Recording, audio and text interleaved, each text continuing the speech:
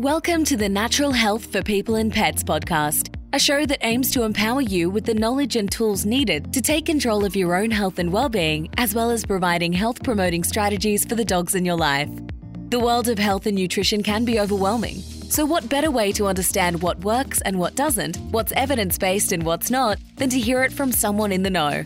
So, please welcome your host of the show, accredited naturopath and nutritionist, Narelle Cook. Welcome back again to Natural Health for People and Pets. My name's Glenn Cook. I'm co-host of the show. I'm going to pass you over to the brains trust of the show, Narelle Cook. Hello, everyone. So the last episode on histamine was really popular. I got a lot of feedback and messages from people who were like, wow, that so explains my situation, and they're going to give it a go, trying to follow a low histamine diet. So that's really encouraging. It is really encouraging. It's nice to hear that people are getting something out of any of the shows.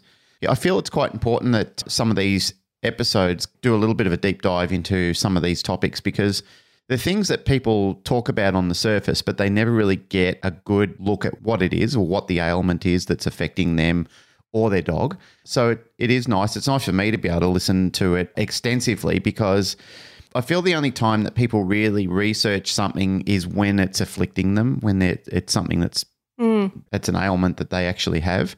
So I think sometimes it's forewarned is helpful for them, because if they can see it occurring in a dog, doesn't mean they can diagnose it immediately, but they might have an idea of what it is and then be able to say to the doctor or the vet, this is what it could be. Absolutely. And today's episode, which we'll get onto shortly, is really about that. Just, some people might hear the topic and go, oh, that's a bit, whatever. But, but it's really important, which is why I'm going to talk about it today. And we have touched on it before, haven't we? We have touched on it. And I said I need to do a podcast about that. And yes. So today's that day. But first, a big announcement. Well, I think it's super exciting, and I'm just really excited to share it with the listeners. So in clinic, I see a lot of patients for weight loss. So it's probably one of the main conditions, I guess, that I treat and support people with. But one of the negatives that I find in clinic is that most of my patients might see me on average every 4 weeks, which for most health conditions, is okay. But when we're talking about weight loss, particularly if someone's got a lot of weight to lose, they need a much higher level of support. So, ideally once a week or twice a week would be what I would prefer for them, but then it becomes prohibitive from a cost perspective and a time perspective. So what I've done now, based on, talking to patients and getting their feedback, is I've created a highly structured 12-week course all around weight loss and nutrition. So the great thing about it is there'll be an online component where people will have lessons that they work through themselves. There'll be exercises and handouts that they do. But the beauty of it is there'll be a closed Facebook group just for people who do the course. So they'll have access to me daily, basically. Oh, like an internal support. Yeah, so it'll be a support group, a Facebook support group, so people can check in every day, every week, whatever level of support they need, I'm there. So rather than waiting 4 weeks and falling off the wagon in between, or not knowing what foods to pick, or, all these questions that come up for people who are trying to lose weight and it's a new journey for them, I'll be there to support them in that group. So I think that's going to be a game changer for a lot of people. And the course, it's not just about eat this food, or I've never been one for fad diets or crash diets. Like, I don't want my clients to lose 15 kilos in 4 weeks, because then I know they're doing something terribly wrong and they're just going to rebound weight gain or binge at the end of it. So, I'm all about sustainable, healthy choices. So the course, I'm not going to go through all of the different sort of topics for the 12 weeks, but it's a big part of it's going to be mindset and, setting yourself up to succeed. Yes, there'll be, the facts about metabolism and energy and fat burning. So I'm going to dispel a lot of myths that persist about weight loss and fat burning, so people can be crystal clear on what's right for their body, how to meal prep, how to create really nutritious meals at the right portion sizes for their body. So it's backed by science rather than just crude marketing. Yeah, it's just sustainable, healthy eating. But it's, also looking at, overweight and overeating, it's not just about being hungry. That's just an outdated notion. It's about the emotional aspects, what's driving people to eat, and having a close support group can allow people to explore that a bit more. And within the course, I'll be helping people to dig a bit deeper into what's driving their emotional eating, what's driving their cravings, and not just understanding that, but then what do you do about it? Like, what's the practical steps if that is part of what is causing you to overeat and gain weight? Sounds good. So I think that's going to be amazing. So that will be ready to go in January. Keep an eye out on social media, on my website. I'm going to talk about it more in the next podcast. Yeah, how would they find that? What's the address for people to go to if they're looking for that? So definitely the Natural Health for People and Pets Facebook page. Also on the Natural Health and Nutrition Facebook page.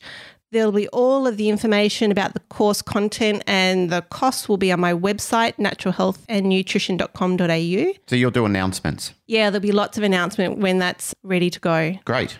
Watch this space and, new year, new you. Oh, yeah. Get into it, y'all. Yeah. Yeah, no, that's good. Excellent. So getting on to today's topic, and again, this is something I see a lot of in clinic with my human patients, but it's also relevant to dogs. It's all about acid-lowering medications. Right. So people might be like, what's that got to do with me?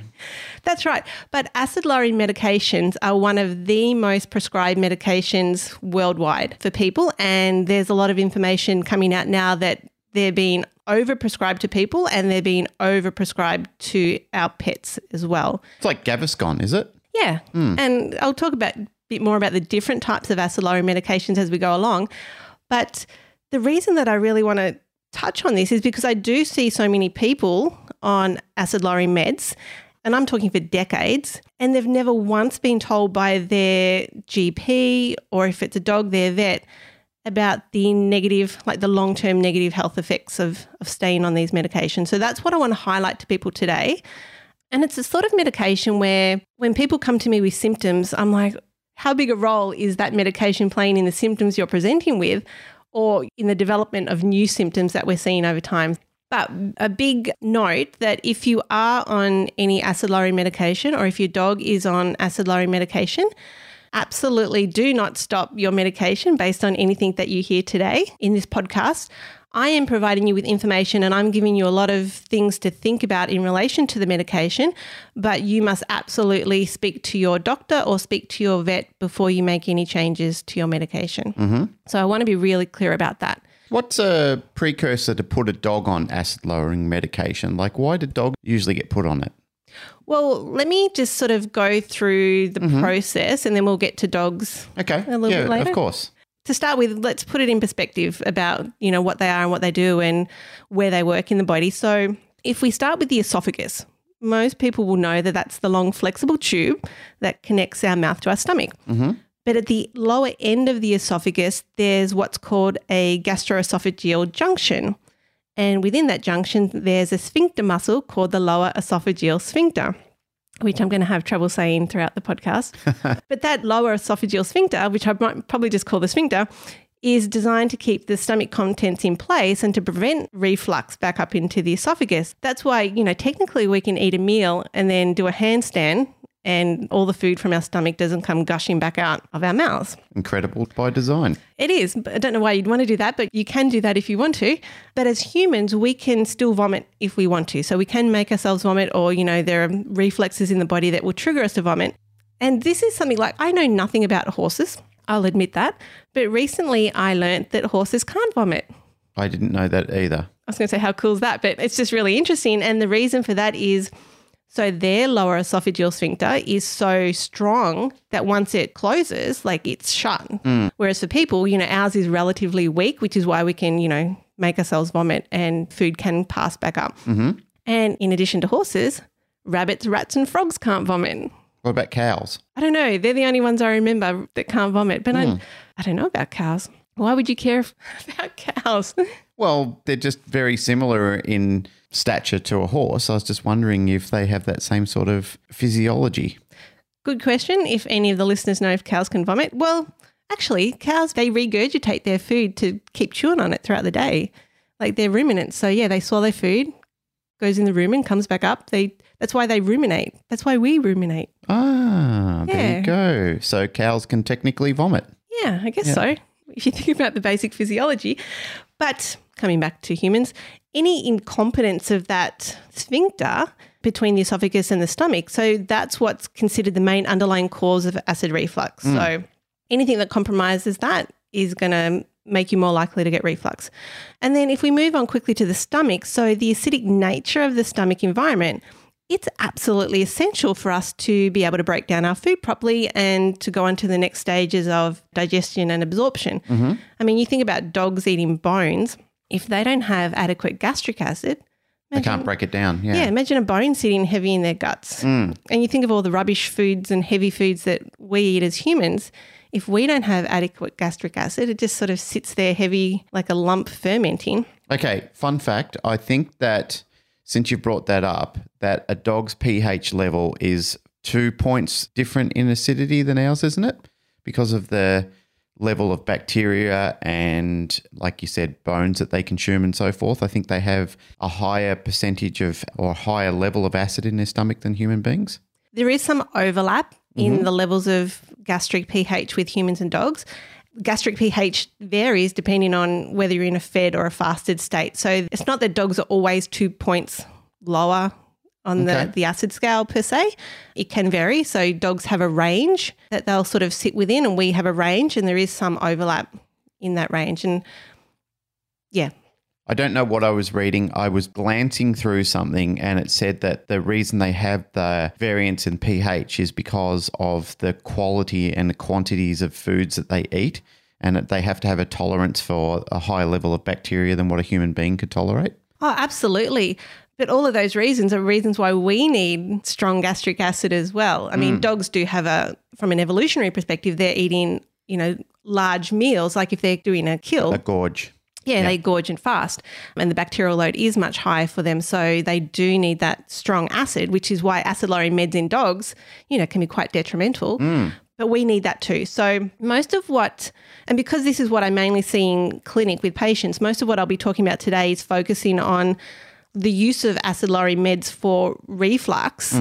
Because the theory behind that, too much gastric acid, it comes back up into the esophagus, which is what creates the symptoms such as heartburn.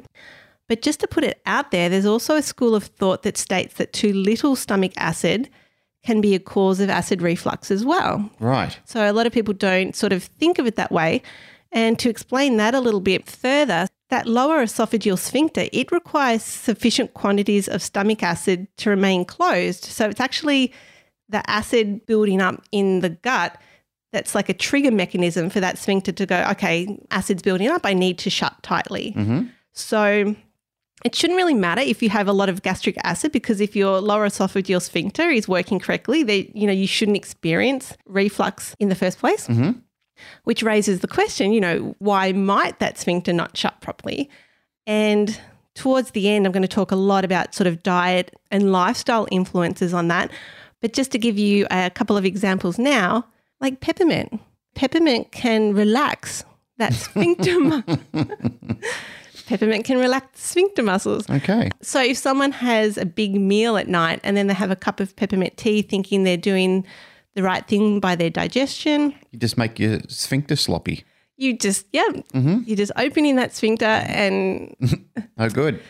It's not that that's going to happen to everyone, but, some people are more susceptible and sensitive to things. So if that's you, having a cup of peppermint tea may not be the best choice. Right. Or peppermint chewing gum. Yeah, sort of any mint peppermint can potentially sort of relax that sphincter muscle. But other things like garlic and onion and fatty foods. So fatty foods are a double whammy because they can relax the sphincter muscle, but then they also slow down gastric emptying, which is like the rate at which food passes out of the stomach. Okay. So if you can imagine, like the longer you have food sitting in the gut, one, you get a build-up of volume if you keep eating, but you get a build-up of gases as the food's broken down and fermented. So that causes an upward pressure on that sphincter, which can overwhelm it, causing it to open slightly. Okay. Can I just insert something here? Just a question. Is it true that meat can sit undigested in the stomach for like months? Is that a fact or is that fiction? Those sort of facts I don't just know off my top of my head, but for months I would say highly unlikely. Because there's a lot of, I would call it an urban myth, because it just seems so unlikely to me that you would eat a steak or something like that. It sounds like something somebody who would try and convince you not to eat meat would say, that they can sit undigested in the stomach for months. I'm pretty sure there's a condition called gastroparesis whatever it's called, it's where like some people do have a condition where they have really slowed and delayed gastric emptying. But to say months, I would say myth. Yeah. Oh, imagine how uncomfortable that We'll would have be. to find out, right? Google. We'll have to look into it. Unless we've got some Got some people out there who've medical got, professionals. yeah, if that anyone out there has got the facts around that, please let us know. Yeah, contact us on social media. But that's why obesity and pregnancy cause reflux, because, you know, you've got that, you know, upward pressure on that sphincter. But the problem is anything that slightly compromises that sphincter muscle and allows a tiny bit of acid through, it doesn't take much acid. I mean, acid's potent stuff. So even the tiniest bit is going to cause symptoms. And, you know, whether we call it heartburn or reflux or GERD or GORD, in Australia we call it GERD, gastroesophageal reflux disease, because we spell esophagus with an E. Mm-hmm. In the States, they'd call it GORD because they still spell esophagus with an O. Okay. Anyway, tomato. Literally.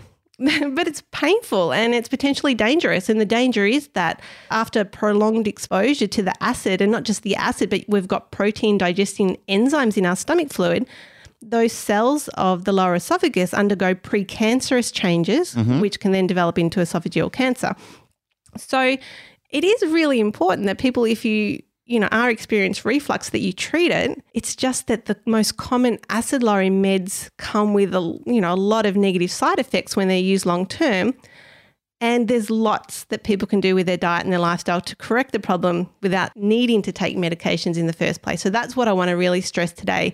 Like, don't just have a bit of heartburn and just start popping acid-lowering meds. Mm-hmm. Think about your diet, think about your lifestyle, and yeah, we'll go through all of that in detail. So reflux, one of the main reasons for acid-lowering meds, but the other one is peptic ulcer disease. That's where we get open sores or ulcers in the stomach or in the first part of the intestine. And people can get peptic ulcers from bacterial infection. So, the old schooler thought was it was stress. Like when you were stressed, you'd get ulcers. Right. But that's sort of a myth now, or, that's sort of been Dispelled. Mm-hmm. I think it was actually Australian scientists that found the connection between Helicobacter pylori, which is a bacteria that resides in, most people, like 75% of the world's population have H. pylori in their system. It's just that for some people it sort of takes off and can cause a lot of problems because the bacteria eats away at the lining of our digestive system. So, our body in its amazing design, because the stomach is so acidic, it creates a really thick mucus layer that forms a barrier between our gut lining and the contents of the stomach, so we don't actually eat away at our own stomach lining with our acid. Mm-hmm. But this bacteria eats away at that protective mucus layer, so the acid can get to the gut lining and cause ulcers. And the other thing that's relevant to dogs as well, so with dogs, they don't actually get Helicobacter pylori, like that same species of bacteria. Mm-hmm. They get lots of other Helicobacter species, but not that particular one. But what's more relevant for dogs is, and people, the use, the long-term use of non-steroidal anti-inflammatory drugs. So they also destroy that protective barrier lining and can, lead to ulceration because of the acid getting to the mucous membrane. Mm-hmm. Okay. So as you mentioned earlier, one of the most main acid-lowering meds that people would be familiar with are our sort of antacids. So they're the oldest of the meds, and they reduce the stomach acid by temporarily neutralizing the acid. So they're those alkaline minerals such as magnesium or aluminium that you get in things like Gaviscon and Mylanta and the Remies and Quickies. I was trying to think of Quickies and I couldn't. But it's like eating chalk. Basically, but that's how it neutralizes the acid. And I knew someone years ago that would just pop Quickies like lollies just all day, every day for how many years, I don't know. But back then I didn't even know sort of any of what I know now. So it didn't trigger any red flags, but now I'm cringing on the inside for that person. So they're really common, people can just go and buy them from shops willy-nilly. Willy-nilly. Yep. Then you've got the next step up from that are called histamine type 2 blockers, and that's very different from the histamine sort of we were talking about last episode. But they work on certain receptors in our gut, so we don't produce as much acid. And then finally, the step up from that are our proton pump inhibitors. So they're one of the main prescribed meds worldwide, and it's quite scary. So they inhibit, we've got these cells lining our guts called parietal cells. And in these little parietal cells, there's a pump, and it pumps acid into our stomach. So the proton pump inhibitors inhibit the pump in that cell, so we don't produce as much acid. Goodness. So it's all happening in our bodies. So there are things like Nexium you would have heard of. That's like a major brand name for PPIs. Naproxen. A lot of dogs will be put on omeprazole is the chemical name. But people can get PPIs by prescription only from their doctors or their vets, or they can just go buy them over the counter. And that's pretty scary. Right. Because the research has found like there's this connection now that's shown between PPI use and negative health outcomes, including an increased risk of premature death. And the risk of fatality increases with the duration of use. And it's even when people are taking those very low doses, you know, like what you'd find in the Quickies, for example, where you can just pop down to the service station and get a pack of Quickies. Yep. So even at those very low doses, there's a increased risk of premature death. And the main causes are due to cardiovascular disease, chronic kidney disease, upper gastrointestinal cancer. So pretty nasty stuff. And that's all because of the way sort of reducing our gastric acid has systemic effects, you know, throughout the whole body. And well, it's supposed to be there, right? that's my whole point. We need acid. So by the end of this podcast. So you're saying that that's a science fact, that's fact-based, that causes premature death. It's been proven. Well, there's strong connections between increased risk of death and the long-term use of protein pump inhibitors. Yep. Like the research has shown that more than half the people taking PPIs, you know, we're doing it without a true medical reason. So that's probably people who are just popping down the shops and self-medicating long-term without getting things checked out. And that it's actually that group that had the highest mortality rate, because the official medical guidelines say that people should discontinue PPIs after about anywhere from 4 to 12 weeks. So 1 to 3 months is sort of for most indications. And there are small groups of people that have certain health conditions that means they do need to be on PPIs, for example, for life. So people with conditions of connective tissue diseases, so scleroderma, for some reason the first one that pops to mind. So scleroderma is, you know, there's a tightening of skin and connective tissues which can cause strictures in the esophagus, for example. So it's going to compromise that sphincter. So they're always going to have the presence of acid. So to prevent them from getting esophageal cancer, you know, they sort of need to be on PPIs. But I had a patient who had been on a PPI for 30 years. Goodness. And, you know, it's one of those situations where the doctor just prescribed it and never really followed up. And he just assumed he needed to be on it. So, and they're saying technically, you know, 1 to 3 months is the guideline. And if you are just self-diagnosing and self-treating, they say you shouldn't use it for more than 2 weeks. So if you're just going to the chemist and grabbing a box of Nexium, within 2 weeks you should be stopping using that to avoid, you know, problems. And the thing is, with reflux, the PPIs, they're not addressing the underlying reason for your reflux. So even the medical literature is super clear that lifestyle measures, you know, dietary changes, stopping smoking, weight loss, all of those things can significantly reduce reflux and the risk of esophageal cancer without the need for medications. Yeah, you know, it's always stop and think about your diet and your lifestyle first before you start popping pills. So I want to go into like a little bit more detail about just what damage they can do. And as with food, like we need acid to break down our food properly, but we also need adequate levels of acid in our guts, and our dogs need adequate levels of acid in their guts to absorb nutrients, so all our vitamins and minerals. So I'm just going to touch on the top 4 that are impacted by PPIs, for example. So calcium. By lowering the stomach acid levels, like our ability to digest calcium and absorb it is significantly decreased. And that's whether it's calcium from food or calcium from supplements. And, you know, once our blood calcium levels are low, the only way the body can correct that is to take it from the bones. So the longer you're on a PPI, you know, the longer the body's low on calcium, the more calcium gets removed from our bone, which ultimately leads to, you know, osteopenia, osteoporosis, bone fractures. And this is proven, like studies have found a link between long-term PPI use and the increase in overall fracture risk. And just to put it in perspective, like one study, it was in an older population, so people over 50 years, they found that the use of PPIs for more than a year was associated with a 44% increase in hip fracture risk. Okay.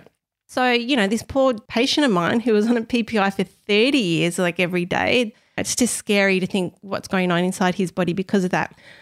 But if you are on a PPI and if you need to be on one, I do recommend, always talk to your doctor, but you'll probably need to supplement calcium, but you need to get the right form of supplement as well. So calcium citrate is the best option for a calcium supplement for people on an acid-lowering medication because calcium citrate doesn't require an acidic environment to be absorbed. Calcium carbonate, which is the most common calcium you'll find in supplements, so your Ostalins and things like that, so everything that doctors will recommend, it needs a lot of acid to be broken down and absorbed, whereas calcium citrate doesn't. So make sure you pick the right form of calcium. And remember that blood tests are not a good indicator of body calcium levels. So the levels of calcium in our blood are less than 1% of our total body stores. And that's regardless of how much calcium you consume in the diet. So you can binge on cheese and milk and ice cream and yogurt for a month and get your blood tested. Or you can eat no calcium-containing foods for a month and get your blood tested, and it won't be impacted. And that's because our blood calcium levels need to remain within such a narrow window that it's really tightly regulated. So if you're eating too much, you'll just excrete more, and if you're not eating enough, the body's going to take it from the bones. Blood calcium is really only an indicator of how well your body is regulating calcium levels, and that is the sole job of our parathyroid gland. So that gland, all it does is regulate calcium in the body. So if your calcium levels are out of whack on your blood test results, you'd want to be sort of thinking about and talking to your doctor about potentially there's something going on with your parathyroid gland. Okay. So that's just something to think about. Iron. So iron is critical for so many different processes in our bodies that we need to feel good. Most people will be aware that we need iron for the formation of red blood cells, for oxygen transport. And like calcium, iron absorption is significantly decreased when there's not enough gastric acid, particularly non-heme iron. So we've got heme iron, which comes from animal foods, and it's called heme iron because it comes from blood tissues that contain hemoglobin, blood. And the non-heme iron comes from plant food. So with plant sources, the iron becomes bound to certain compounds in the plants, like phytates, which inhibit absorption. So we need adequate acid to break down those inhibitory compounds to get the iron out. So symptoms of low iron could be fatigue, weakness, headaches, dizziness, cold hands and feet, brittle nails, if you've got dry, damaged hair or dry skin, any sort of swelling or soreness in the mouth or the tongue, that could all sort of relate back to an iron deficiency. The good thing is that iron on a blood test does give you a more accurate idea of what's actually going on. And like with calcium, there are certain forms of iron that if you're going to supplement are better than others. So, your ferrograds, which is, again, something a doctor will tend to recommend to people, is ferrous sulfate. So that needs a lot of acid to be absorbed, whereas iron bisglycinate doesn't need, that acidic environment for absorption. So you want to look for calcium citrate and iron bisglycinate. Okay, 2 more key nutrients that I want to touch on. Magnesium, necessary for hundreds and hundreds of reactions in the body, to feel good. We need it for energy production. We need it for muscle function, for our nervous system. So it's really important for our moods. It lowers blood pressure. It reduces insulin resistance. So people who are struggling with weight, magnesium is a really important part of what they might need to do. You're big on magnesium, aren't you? To me, it's like it's a non-negotiable. Like with all of my patients, it feels like it doesn't matter what someone's seeing me for. Like magnesium has a role. Even PMS symptoms, headaches, you name it. I love magnesium. And the thing is, 3/4 of the population are not even meeting their minimum magnesium requirements for the day based on the guidelines. And then if you add an acid-lowering medication on top of that, they're getting even less. But like calcium, so blood levels of magnesium are not indicative of body stores because 99% of our magnesium is in our bone, our muscles and our soft tissues, which are not in our blood. So less than 1% is in our blood, which is available to be measured. So, deficiencies of magnesium can often go undiagnosed. And when people, not eating enough magnesium and then they're on an acid-lowering med, so they're absorbing less magnesium. And, you wonder why so many people are tired and depressed and anxious. I'm not saying it is a magnesium deficiency, but it certainly can be playing an important role. So what should they be eating to keep up their magnesium stores to get it naturally? Just eating a wide range of fresh foods like, your green leafy vegetables, your nuts and seeds, they're all really good sources of magnesium. B12, B12 is necessary for red blood cell formation, neurological function. We need B12 to metabolize our fats and our proteins properly. So in food, B12 is bound to protein. So in order to absorb B12, we need acid to break down the protein so we can release the B12, which is why you tend to see B12 deficiencies in elderly populations, because as we age, we produce less stomach acid naturally, which is what we're doing artificially with the PPIs. Mm-hmm. And, one study showed that people who were taking PPIs, 75% of those people were deficient in B12 compared to just 11% of people who weren't on a PPI. So that's pretty significant.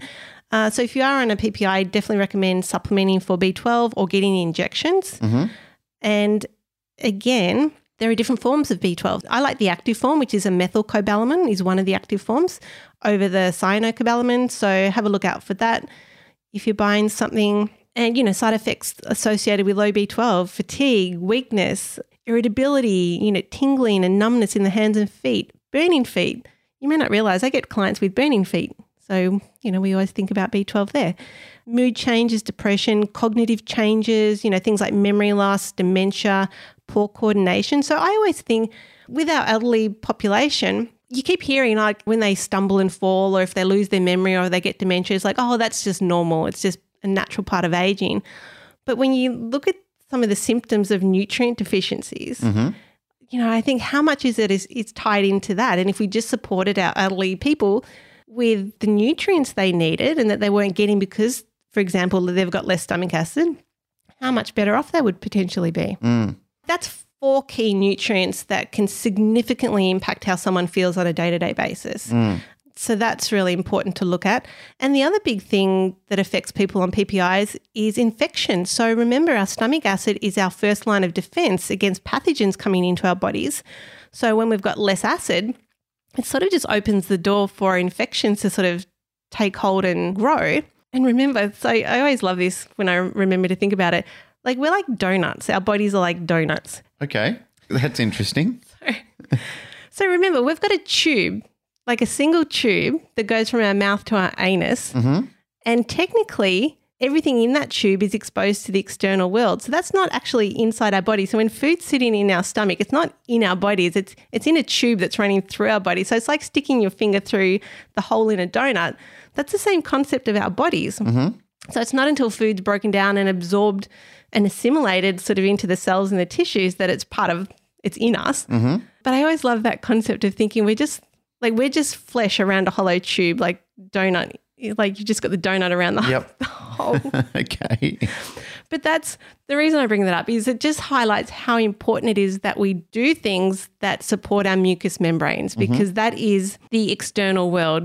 Invading our internal world. Yes. So, zinc, vitamin A, vitamin C, we've spoken about that in previous shows. So people with PPIs are at increased risk for pneumonia and other upper respiratory tract infections, just due to that increased bacterial colonization. People who use PPIs are going to be at increased risk of enteric infections. Same with dogs, I should say, as well.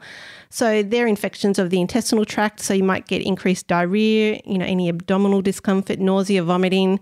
A classic one there is Clostridium difficile, or C. diff, which is a common trigger for diarrhea.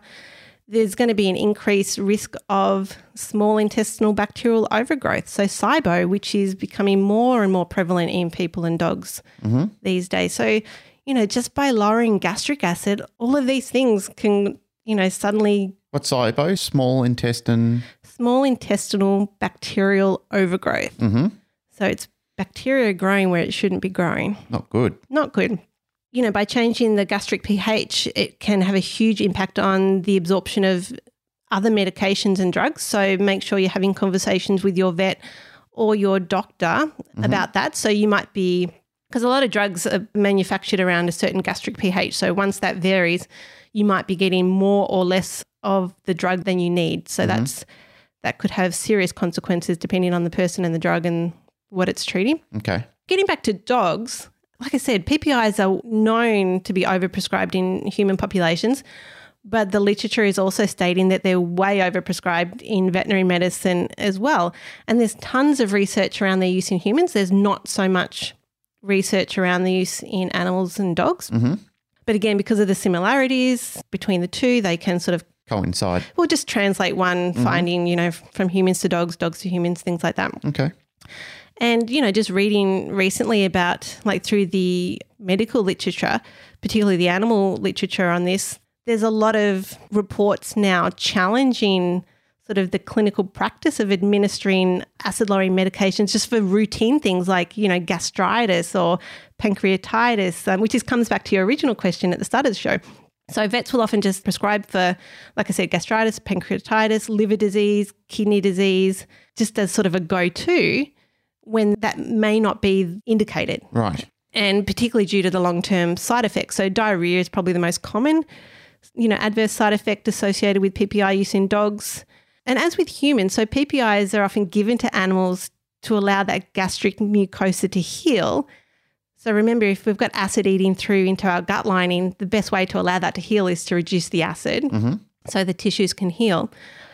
But a big reason that the gut lining gets damaged in dogs is through the long-term use of non-steroidal anti-inflammatory drugs. So, a dog gets put on an NSAID. If it's long-term, they might then get put on a, PPI to help mitigate the damage or to heal the damage.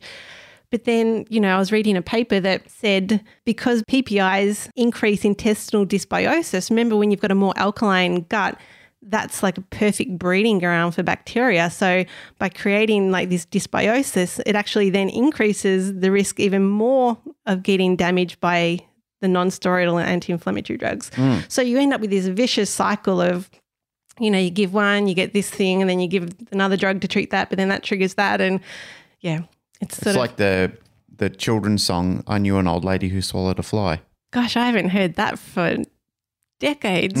So do you want to share it with people in case they don't know? I knew an old lady who swallowed a fly. I don't know why. She'll probably die. I knew an old lady who swallowed a spider that wriggled and wiggled and tickled inside her. Because I can't remember the words. I can't remember.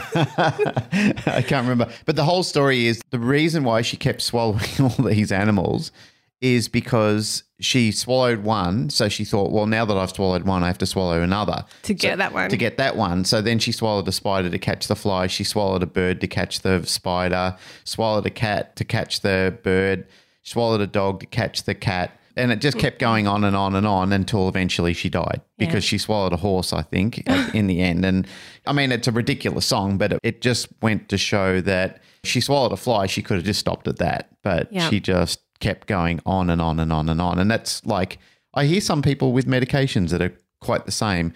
And same thing with dogs, like I'm going back and I'm getting this and I'm getting that. And I guess, you're right. Sometimes people are very quick to just jump on the pharmaceutical bandwagon sometimes. And I know they're necessary when they're necessary. Like you've never said, don't use pharmaceuticals. And never. You are a scientist after all. I think what I've heard you mention to people is understand what and why you're using it, and it should be for a limited time only. Well, whether it's for a limited time depends on the condition and the drug. That's true. But always, my point is always don't just make that, unless it's obviously indicated, our diet and our lifestyles can fix a whole lot of health problems before you reach for pills long term. Yeah. And I think I've seen a T-shirt talking about taking one thing and then another thing. There's a T-shirt, I started with this drug, then I can't remember how it all goes, but then, you had to take another drug to counteract the side effects of the first drug, and then you needed a third drug to counteract the side effects of the second drug. And there's this whole thing about it. But talking about, being on medications and stopping medications, so, I was quite clear, don't just stop medications. And it's particularly relevant to PPIs because what happens is you get this rebound acid hypersecretion. What that means is if you just stop the PPI cold turkey, you get an increase in gastric acid secretion that's even worse than it was in the beginning that made you take the drug in the first place. And the reason that this happens is because when we suppress those parietal cells in our gut lining and our body starts producing less acid, that's a red flag. Like that's an alarm to the body that things aren't working the way it should.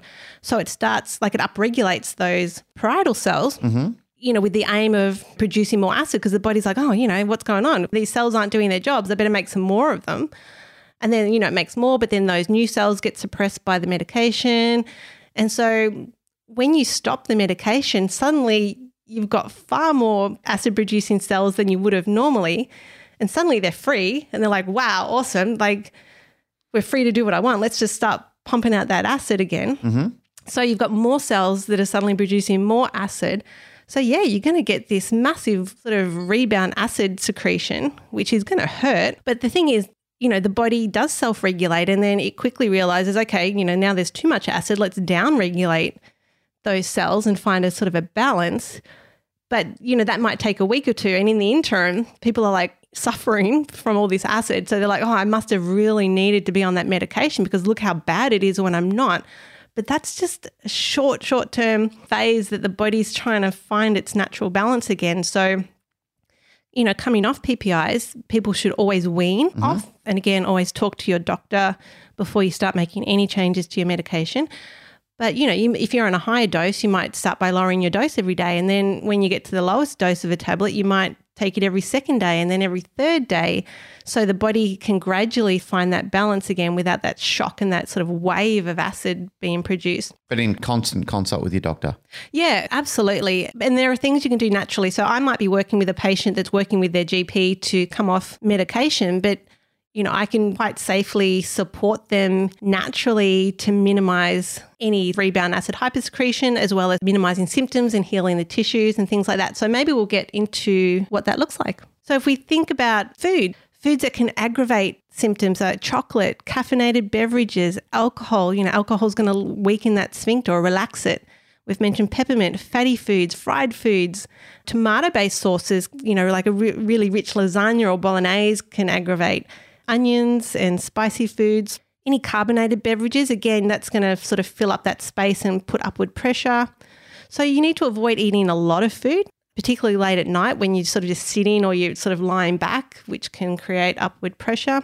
Ensuring you're getting adequate fibre, so increasing your fruits and veggies, you know, that's going to help to increase gastric motility, which keeps food moving through your system at a better rate so it's not sitting there fermenting and heavy in your gut, producing gas. I'm not one for food combining these days, but if someone's really sensitive to reflux, I might say to them, look, let's just trial a period where you don't eat heavy proteins with, you know, rapidly absorbed carbs, so you wouldn't have a steak with the fruit salad. It's important that your water intake's good, but you don't want to drink a lot with meals. So you need to drink a lot throughout the day so you're not constipated, and again, that can sort of slow down gastric motility. But you don't want to drink masses with your food because then you're diluting those gastric acids that you need to adequately break down food. And particularly like alkalizing waters. Like I'm all for alkaline water, but it may not, like drinking, you know, a massive glass of alkaline water with a heavy meat meal, for example, may not be ideal. And, you know, fluids fill up that gastric space a lot quicker too, putting upward pressure, particularly carbonated drinks because you've got the extra bubbles and the gas. You can Google lists of foods that are more likely to trigger reflux and have a look at those. If we move on to like lifestyle, stress, like, you know, I've mentioned numerous times how stress shuts down digestion because, you know, it diverts blood away from the digestive tract into the extremities. So we can do the whole fight or flight thing. So that can compromise digestion and, you know, gastric motility. Losing body weight to relieve that upward pressure, consuming smaller meals. So people who do intermittent fasting where they might have like one massive meal or two massive meals a day, that might make some people more prone to reflux symptoms. So keep that in mind. Simple things like if you do have to eat late at night because of, you know, that's life for you and you go to bed, you know, with a heavy sort of stomach of food, you might need to put an extra pillow sort of under your head to sort of elevate the esophagus so food doesn't come back up so readily. Smoking, like it's a known risk factor for gut issues and reflux.